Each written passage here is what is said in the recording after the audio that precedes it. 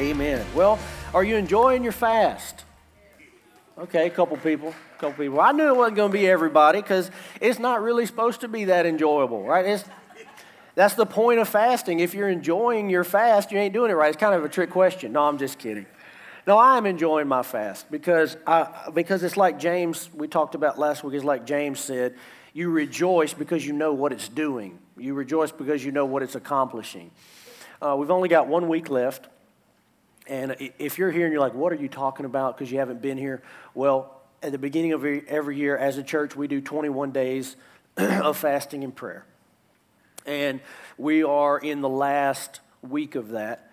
And so I want to talk to you this morning about kind of the way that I think you ought to be handling, the way we ought to be handling the last week of our fast.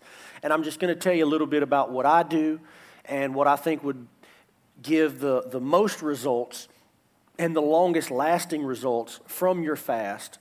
And it's going to depend on what you've done in this last week. So in the first couple weeks, what should be happening is the flesh should be being put under. The flesh should be suffering a little bit, right? Not just because we're not just fasting food, we're fasting a lot of things. You should be laying aside some of those weights and things that distract you and really seeking the Lord. That should have already been happening in the first couple weeks. If that hasn't happened, you're a little bit behind the 8 ball. Last week of the fast, what usually starts to happen if you've been doing the first couple weeks right, there begins to be a clarity that starts to come. And you begin to see things a little bit clearer as you've laid aside a lot of distractions and different things and you've been seeking the Lord every day. There should begin to become a clarity and a sensitivity to the Spirit, even to the voice of God. Now, I'm not talking about hearing God with your audible ear. I've never heard God with my ear, but out of my spirit, I can begin to perceive and sense what God is doing, what God is saying, what God is wanting. I can begin to perceive what grieves God in my life. I can begin to perceive when I'm doing something that's displeasing to God. I can sense it. Whereas before, maybe I was just cold to it and indifferent, and I didn't think nothing about it. When I begin to fast and I get close to God, I can begin to sense what He is expressing in my spirit. That's how God communicates, spirit to spirit. That's the advantage of being a New Testament believer, where you have the Holy Spirit on the inside of you. So I want to talk to you about what I want you to get out of the last week of your fast. And basically, what I want us to do for this last week is to begin to set our priorities for the year. And in other words, to begin to really ask God, what is it that you want in my life for 2023? Give me those couple, 2-3 things that I need to make my priority, and I'm going to focus on that all year. Because you know what? You can't do everything. Like if your life is in shambles right now, guess what? It's probably not going to be fixed by the end of 2023. But you could take a few things and move them in the right direction, and that make a really big difference. So one of the things I expect to happen in my fast every year is that I'm going to come away with a few priorities that I know God is wanting to do either in me, my family, the church, for that year. Now, some of you, this is normal. You're like, yeah, we've been doing this every year. I got it. Some of you are like, wait a minute. You're expecting God to talk to you? And my response to always to that is, you're not expecting God to talk to you? Have you read your Bible? We serve a talking God. Old Testament, New Testament, Book of Revelation. God's always talking. God's always speaking to His people. Yeah, He's always talking. But sometimes we're so fleshy, we're so carnal that we can't hear it. It's like one of those old AM, FM radios, that you used to have to dial in. You remember that? And yeah, I'm young, but I'm not that young. I still had some of that. Maybe in my parents' car, not mine, but AM, FM radio, you start to dial it in, you're like, all right, that's getting a little bit clearer, and you dial, and you go, oh, wait, I went too far, go back just a little bit, and you're like, all right, now I can hear it. Listen, hearing from God's almost exactly like that. The broadcast is there, the broadcast is clear. It's not a question if God is talking. God is talking, He's broadcasting. The question is, can you dial it in and tune it in to where you can hear clearly what He's saying? And so many people, they go, I don't hear God, I don't hear God. You don't realize what you just said. You don't realize what you just said. When you say, oh, I can't hear God, I can't hear God. Yeah, I'm not trying to be rude. You're out of tune. You're out of tune spiritually. That's why we fast. It can happen to anybody. I don't care how long you've been walking with the Lord. You start yielding to the flesh enough, you will get out of tune.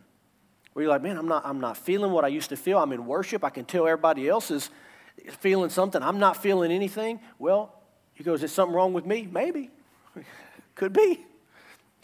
Could be. That's why we need a tune-up every now and then. We need a tune-up. And that's what fasting helps us do. And I always say, of course, what you put into it is what you're going to get out. But I'm expecting this year to get some priorities for my year.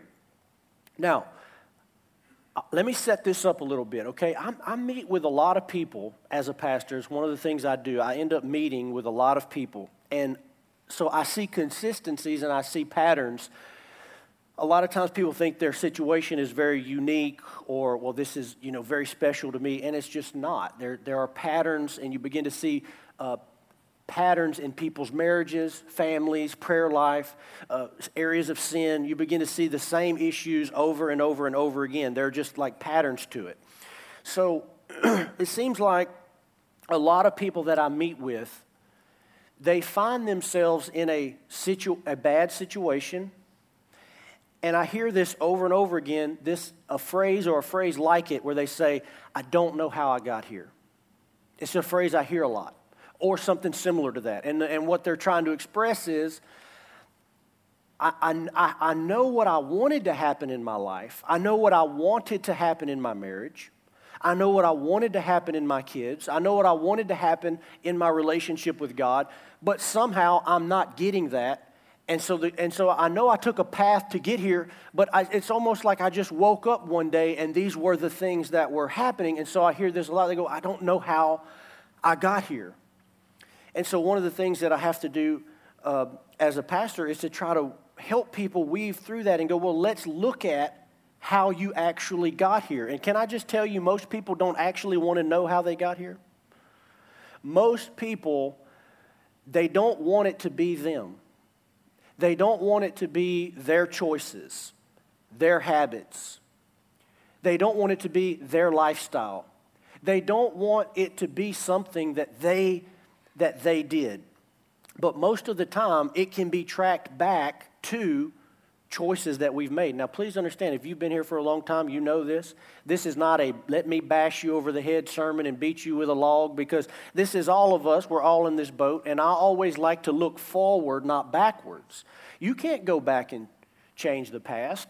You go, man, you're making me feel really bad about choices I've made. I'm not trying to make you feel bad about choices you've made. I'm trying to make you understand the choices you make going forward are very important. Okay, you can't go back and change the past, but you sure can change the future. And if you don't learn from the past and you don't have a hard face-to-face conversation about how I got here, why things are the way that are, well, you're just going to repeat it going forward. So no, you have to have that very difficult conversation sometimes. So it's not always clear why there are problems in my marriage. It's not always clear why maybe I'm not close to my kids. It's not always clear why I'm not close to the Lord. Or there's an apathy in my heart towards the things of God. It's almost like at some point people feel like they've lost control and they're going off the rails on a crazy train. Remember that song? Going off the rails. Y'all not going to make me sing again this morning, are y'all? It's not one of my gifts, But anyway, going off the rails on a crazy train. Yeah, because sometimes you feel like you've lost control. And you're experiencing results, you're experiencing negative consequences. You're like, I don't know how to stop it. I don't know how I got here. What is going on? And maybe it's not that bad in your life. Maybe it's just, well, there are a few things, and they're just kind of blah. They're not what I want. We're not going off the rails on a crazy train, but we're not also really reaching that potential or getting those things that I thought were possible in this area of my life. And listen, at some point, this revelation begins to sink in people's minds as we look at these things in our life. At some point, this revelation begins to sink in that wanting something and achieving something are two totally different things. And I know most everybody I talk to has the right wants and the right desires. They all want a good marriage. No one set out to destroy their marriage. They all want a good marriage. They all want good, godly children. They all want to be close to God. They all want their life to have purpose and meaning. So everybody has the right want to, the right desires. I rarely meet anybody that their want to in life is just, that's a very, very small percentage. Most people want the right things. And what I've noticed is we mistake wanting the right things for doing the right things. Let me just say, wanting the right things is the easy part. Wanting to do good, wanting to be a good husband, good wife, wanting to make a difference in the kingdom of God, that's easy. But actually achieving that in your life is a massive amount of work and investment and sacrifice. And that is where we have the disconnect. It's not as hard as people think, but it is a lot of work. We all have things we want. It's not the same thing as achieving them. And also this revelation, knowing your priorities is not the same thing as executing your priorities. And this is the one I really want to hammer in on, because every person in here knows what their priorities ought to be. Look, I could call any random person up here this morning and ask you, what are the most important priorities in your life? Everyone in here. Number one, God, family, church. Okay. Then somewhere down the list they're going to say job. I don't know exactly what order, but the top three, or at least top two, God, then family. But listen, knowing your priorities and having those priorities even in the correct order in your heart is not the same thing as having them in the correct order in your actual life. And I know a lot of people that would say God is first, family is second, but if we actually took an inventory of your life and followed you around for the next 3 weeks, we would find out those things are actually much lower down the list in reality. Okay, again, this is not to bash you over the head. But if we're going to actually make any progress, we got to realize that happens a lot. There are people's stated priorities. That's what's in your heart. Okay, that's like your beliefs about what ought to be first. Then there's your actual priorities, and that is not based on beliefs at all. That's based on facts. So there's stated priorities. I think these things should be first. Then there are the facts of your life that show us what your true priorities are. And what I want to get to for this last week of the fast is where we actually align those two things. Where, my stated priorities are God, family, my kids, my church, things like that. And then we begin to align that in your real life, because a lot of us we feel like we went off on that crazy train going off the rails, and we know these should be our priorities, but in reality, our lives don't look anything like that. And it can happen to anybody. Life has a way of it's like a monster almost. It just has a way of taking over. And before you know it, things are sucking your time, sucking your energy, and you're depleted. And before you know it, things is like a snowball, and it's just going. You're like, I don't know how to get back control of this thing. And I talk to a lot of people like that. So number one, we need to distinguish between what your stated priorities are and what your actual priorities are, because I have no doubt that every person in this room wants their life to be lived off of a certain set of priorities, but in many cases, those are not the actual priorities that are happening. Let me give you an example from Matthew chapter 26, verse 30. We're going to look at just a small section of the life of Peter. Matthew 26, 30, it says, and when they had, this is right before Jesus is crucified, when they had sung a hymn, they went out to the Mount of Olives. Then Jesus said to them, you will all fall away because of me this night. What is that? That's a fact. He's stating a fact. He says, you will all fall away because of me this night. He knows the beginning from the end, so he knows this is a fact. This is going to happen. For it is written, I will strike the shepherd, and the sheep of the flock will be scattered. But after I'm raised up, I will go before you to Galilee. Now Peter speaks up. Peter says, though they all fall away because of you, I will never fall away. What is that? That's an intention. That's what he wanted to happen. That's what was in his heart. That was who he wanted to be. But it wasn't a fact of what was going to happen, and it wasn't a fact of who he actually was. He thought it's who he was. He thought it is who he was. But he didn't actually have full knowledge and full understanding. So you see, sometimes our intentions and our desires, they're really good. I believe Peter had every intention of fulfilling this. He looked at Jesus. He said, listen, he said, though they all fall away because of you, he said, I'll never fall away. Jesus said, truly I tell you, this very night before the rooster crows, you will deny me 3 times. Peter said, even if I must die with you, I will not deny you. And all the disciples said the same. What is that? It's great intentions. They wanted to do right. They wanted to be who God called them to be. They wanted to be strong. They wanted to serve the Lord. But in reality, every one of them fell away. Why does this happen? I think there's a lot of reasons. I think one reason is we don't always understand the actual work and sacrifice that is involved with what we're saying. At that time, the information Peter had, he said, I'm willing to do this. I'll even die. But when he actually got put in the moment, he didn't have the character and he didn't have the strength to do it. And so he failed.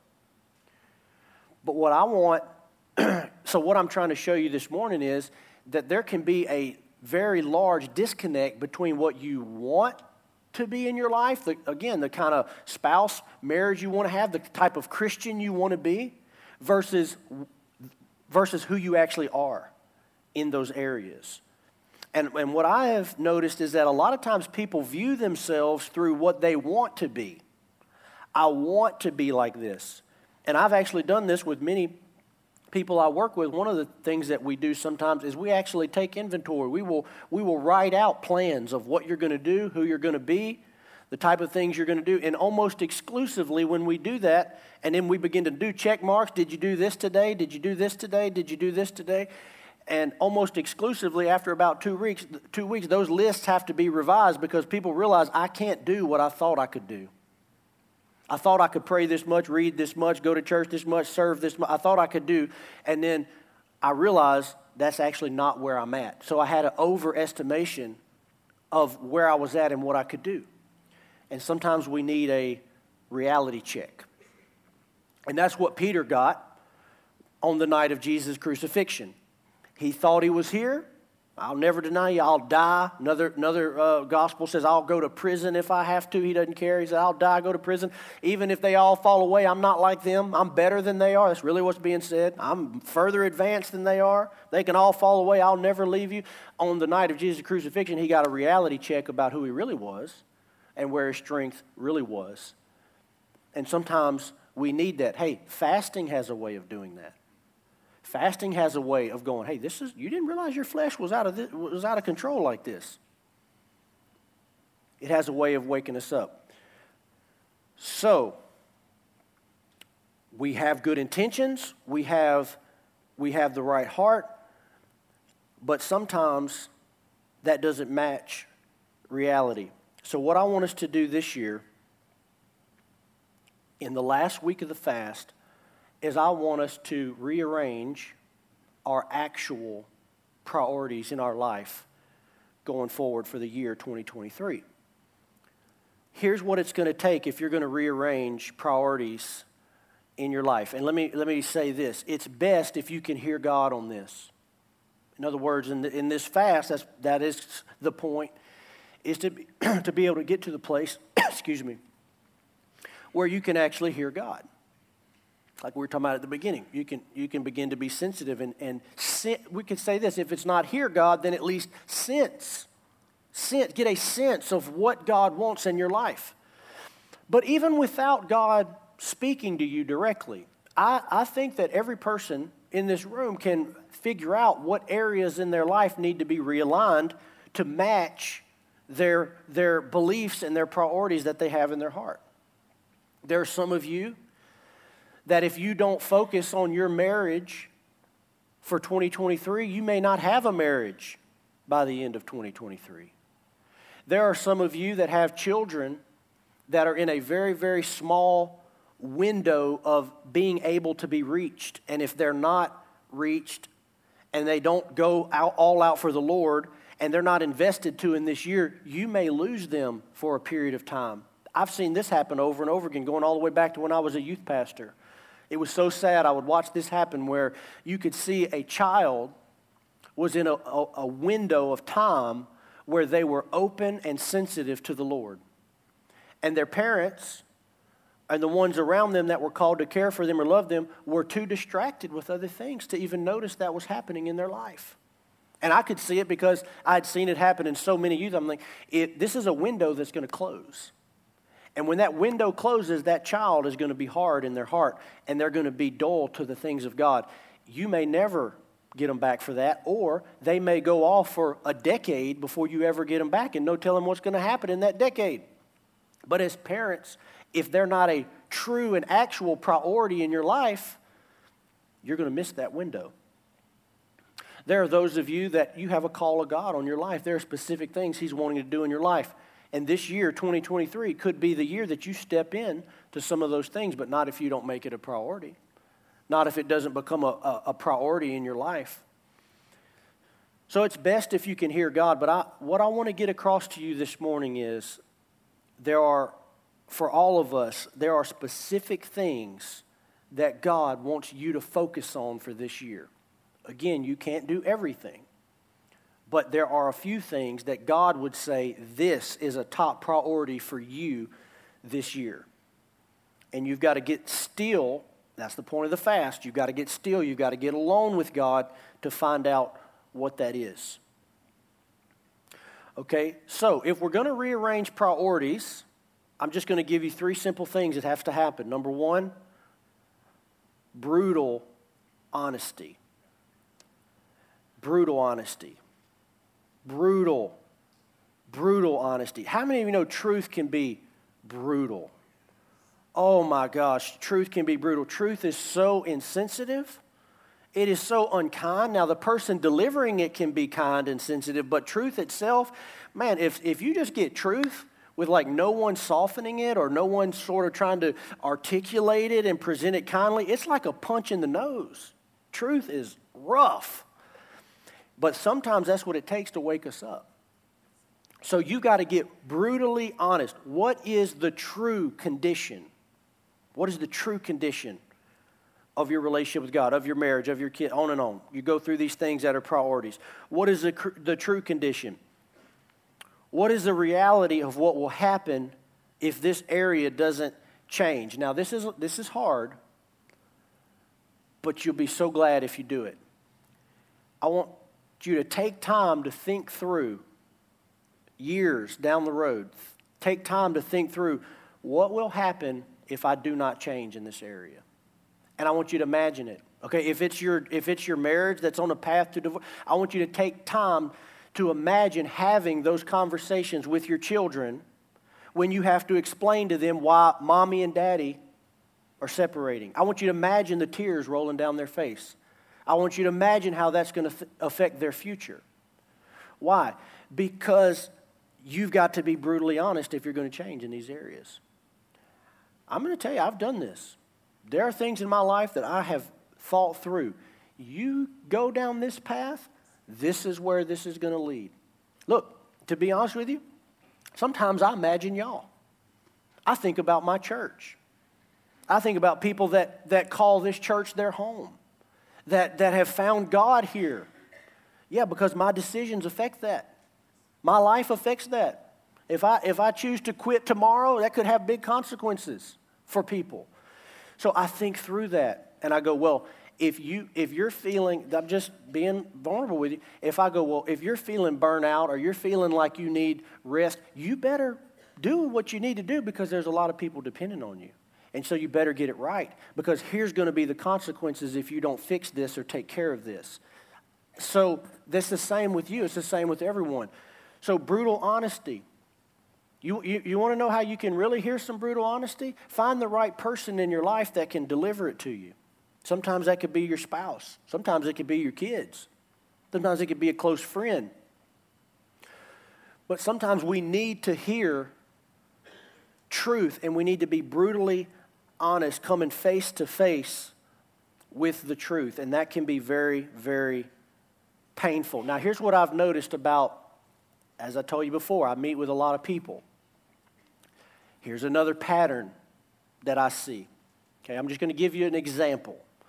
Someone's in my office, and they have wrecked everything through their choices, right? They're on the brink of divorce. Their kids are mad at them. Everything in their life is in turmoil. Maybe they're divorced or they're about to be divorced, and everything in their life is in shambles.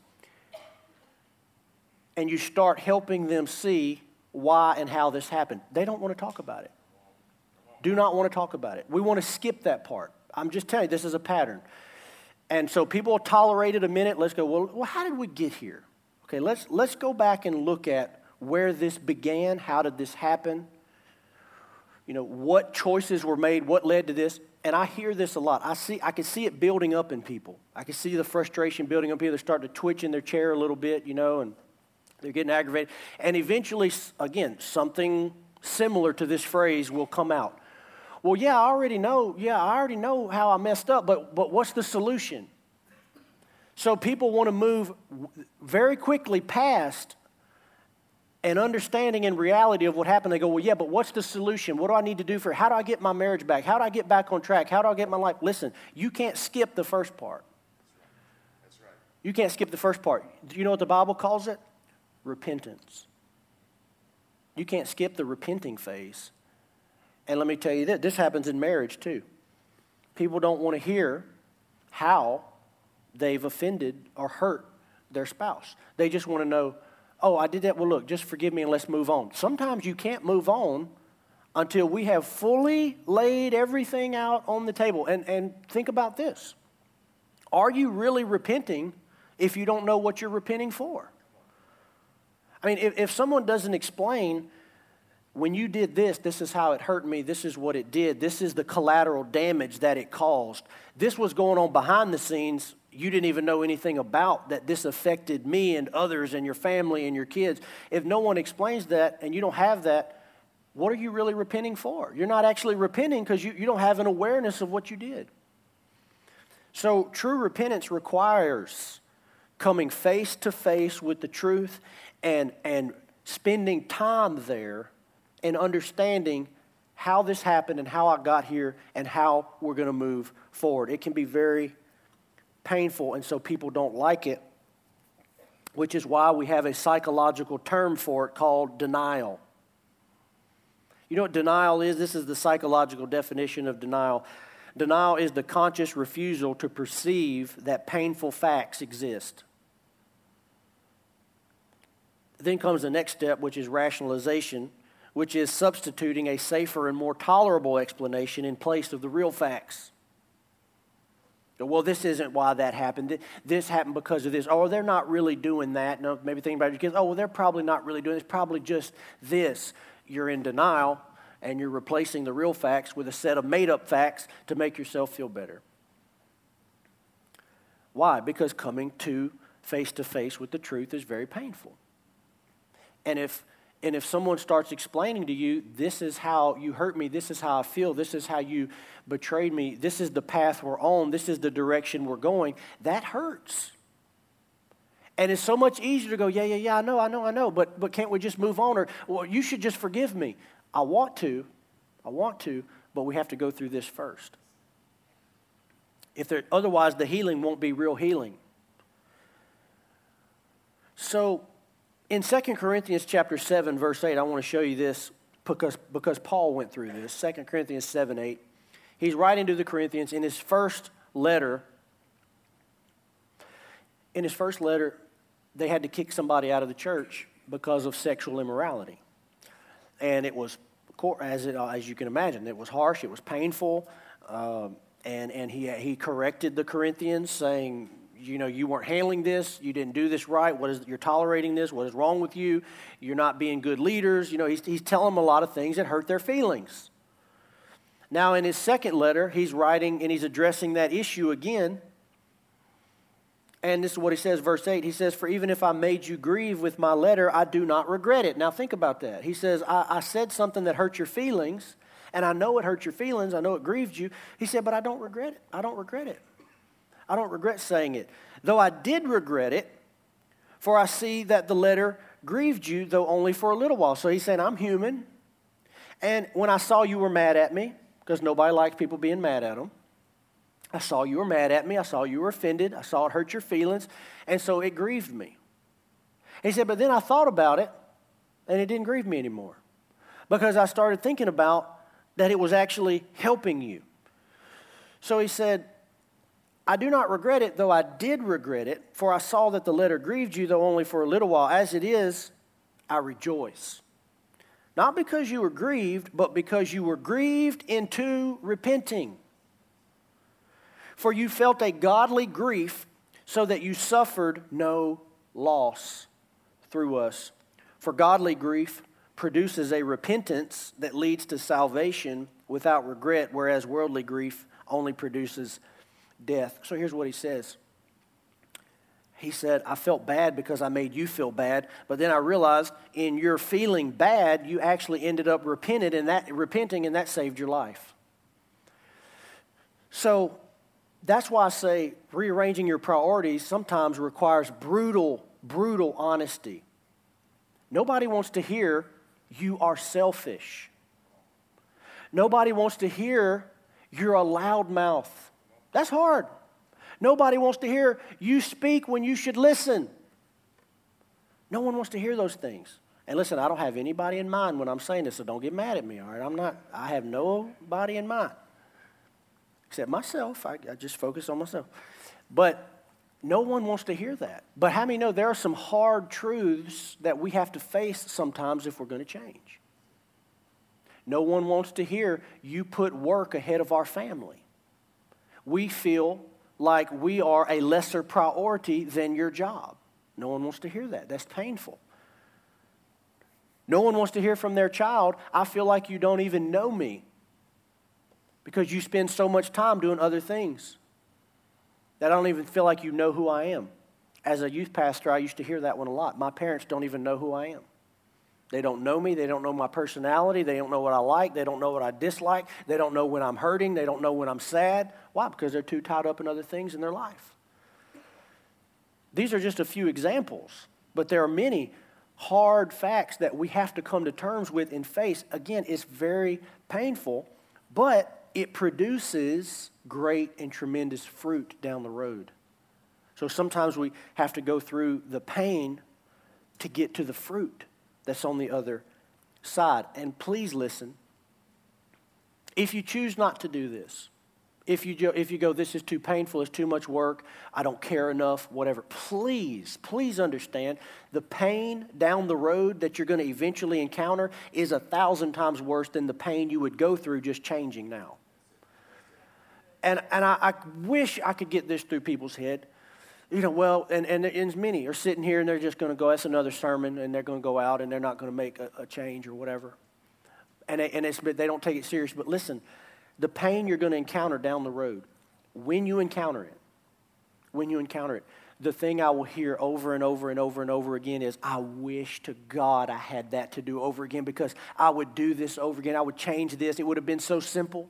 All I had to do was make this little tweak. All I had to do was make this a priority, and I wouldn't have to be going through this. I know, but when you had that chance, you didn't do it, and now it's gone, and you'll never get it again because those chances don't come around again.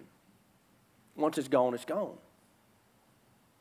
So the little bit of pain that it takes to face the truth and make changes, I promise you, it's so much easier than facing the consequences of the pain down the road.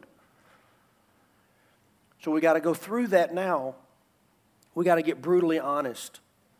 That's number one. We got to face the facts, face the music, and be willing to deal with it. It's not an easy process. It's not a quick process. That's why I recommend you do it during the fast in a time where you're setting other things aside. You're not distracted. You can spend time doing it. Number two, once you're brutally honest and you realize what needs to change, it will require sacrifice in order to execute it. And it's just by the nature of what it is. You can't rearrange a priority in your life. In other words, you can't take something that's third and make it first without the thing that was in first now suffering. It's an exchange. You can't just go, well, I'm going to put God first this year. Well, if you're going to put God first, something else is going to be demoted. And something else is going to suffer. And whatever that thing is going to get mad. It's just the nature of what it is. So it's always going to require sacrifice. Something's going to suffer, and there's just no other way. There's no other way by nature of what it is. To rearrange priorities, it automatically means that you're going to reduce something else. Something else that was getting time, attention, money. And those things usually do not go quietly. It's hard. For example, last year, at the beginning of during the fast, and the Lord began to, speak to me on some things in my own life that I needed to do this with. And one of the things that I did last year that I needed to do was to rearrange my schedule. The schedule that I'd had, which I'm a very scheduled person. I love my schedule. I hold tight to my schedule. I kind of live by. I'm not like one of the people that did just fly by the seat of your pants. Everything's very scheduled. And I had to rearrange that. And I was used to doing the schedule that I had for the last decade. I've been doing it for 10 years since we started the church. And at the beginning of the year, the Lord began to ask me to do some things that required me to rearrange my schedule. And it was painful. And it wasn't easy. It was painful on a personal level, but then it was painful because by nature of rearranging my schedule, it affected other people. So now other people that are used to having me available at a certain time, I'm not available anymore at that time. Or people that need me for this, I'm not available for that. So, and then there are things that got put off, and there's a whole consequence of choices by what? Rearranging priorities. The reason I rearranged my schedule was because I was rearranging priorities about what was important to God in my life. In doing so, there's a whole domino effect of people and things that affected down the line. And that's going to be part of it. But you have to ask yourself, are you serving God or are you serving people? Are you serving God or are you serving self? Are you okay to make a few people mad or upset or they don't understand? Are you okay with being misunderstood if it means you're pleasing God? Is it okay? Is it okay with you if some people don't understand what you're doing or why you're making the choice, or a few feathers get ruffled? Well, if I'm obeying God, then yeah, that's going to be okay with me. Lastly, if you're going to rearrange your priorities this year, it's going to take ongoing inspection and maintenance, because anything set in motion has to be maintained. If not, you make some changes and they last for about 3 weeks and nothing sticks. This is why I encouraged you when we started the fast to take notes, journal about what God shows you. Again, last year when I did this, I had a journal full, because almost every day of the fast, I keep a journal of what the Lord's showing me, what I'm getting out of it. And I can't tell you, probably every couple weeks throughout the whole year. So probably 20 plus times throughout the year, I will go back and reread it. This is the work involved in keeping first things first. I will go back and reread it, and I would go, this is my priority. This is what the Lord showed me. This is what I'm supposed to be doing. This is how I'm supposed to be spending my time. Because if you don't do that, that's how you get on the crazy train that's going off the rails. That's how you get on the hamster wheel. That's how you just fall back into those old ruts and those old patterns. And that's going to be the tendency. There's a pull to just pull you back into those old ruts, old ways of doing things. And the older you are, the more that pull is. And so you got to go back, and you've got to ongoing. You have to do maintenance and routine upkeep and go, wait a minute. This is what I'm supposed to be doing. These are my priorities. I'm not getting off track. This is what the Lord asked me to do. And you go back and you reread and you look at what you wrote and you keep those priorities right. It takes ongoing inspection and maintenance. If you've ever seen one of these TV shows on the TV where like there's this failing business or restaurant, and one of these professionals come in and they're like, okay, your business is in shambles. You've done everything wrong. You're not doing anything right. And this person is like an expert. So they come in, and in like 2 days, they've rearranged the whole thing. They've remodeled. They've got processes and procedures. They've trained staff. They've moved everything around. They've cleaned up stuff. They've done all of this stuff. And in like 2 days, there's a total overhaul in the business or the restaurant or whatever, and everyone's happy, and people are crying, and it's like, I never thought this was possible, and everyone's happy, and there's like all this beautiful music playing, and you're watching, and you're getting chill bumps, and you're like, wow, this is great. And it makes great TV. It makes wonderful TV, but if you look at the reality, here's the reality. There was a reason why this business was in the shape that it was in. And those reasons are still there. And those reasons are going to take that business or that restaurant exactly back to where it was before the expert came in and changed everything, unless there's ongoing inspection and maintenance and changes that are made in those people's lives.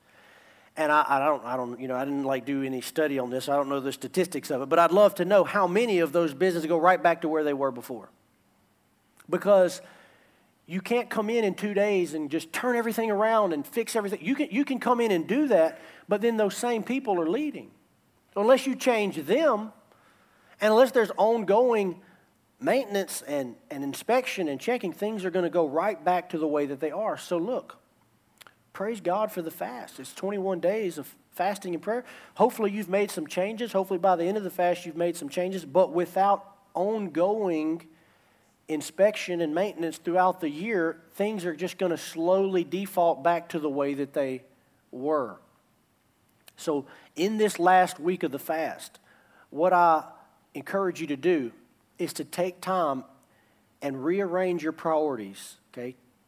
Get brutally honest, plan for sacrifice, and then make a plan for ongoing maintenance and inspection throughout the year. And if you do that, you're going to see some of these things stick. Just remember, there are a lot of people counting on you. A lot of people that need this in your life. The kingdom, your family. I love this quote, and I'll close with this. I love this quote. I've said many times in different sermons, but it just always sticks out to me. It says, people do not decide their futures. They decide their habits, and their habits decide their future. And it's so true. And that's what you're doing now, is you're deciding how you're going to live. You're deciding the habits and the choices you're going to make, and that will determine your future. You don't determine your future as, I want to be this, I want to do that. Yeah, that's those intentions we were talking about. But you'll never achieve them, and you'll never execute it unless you put the habits and the disciplines in place to ensure that it happens. Amen.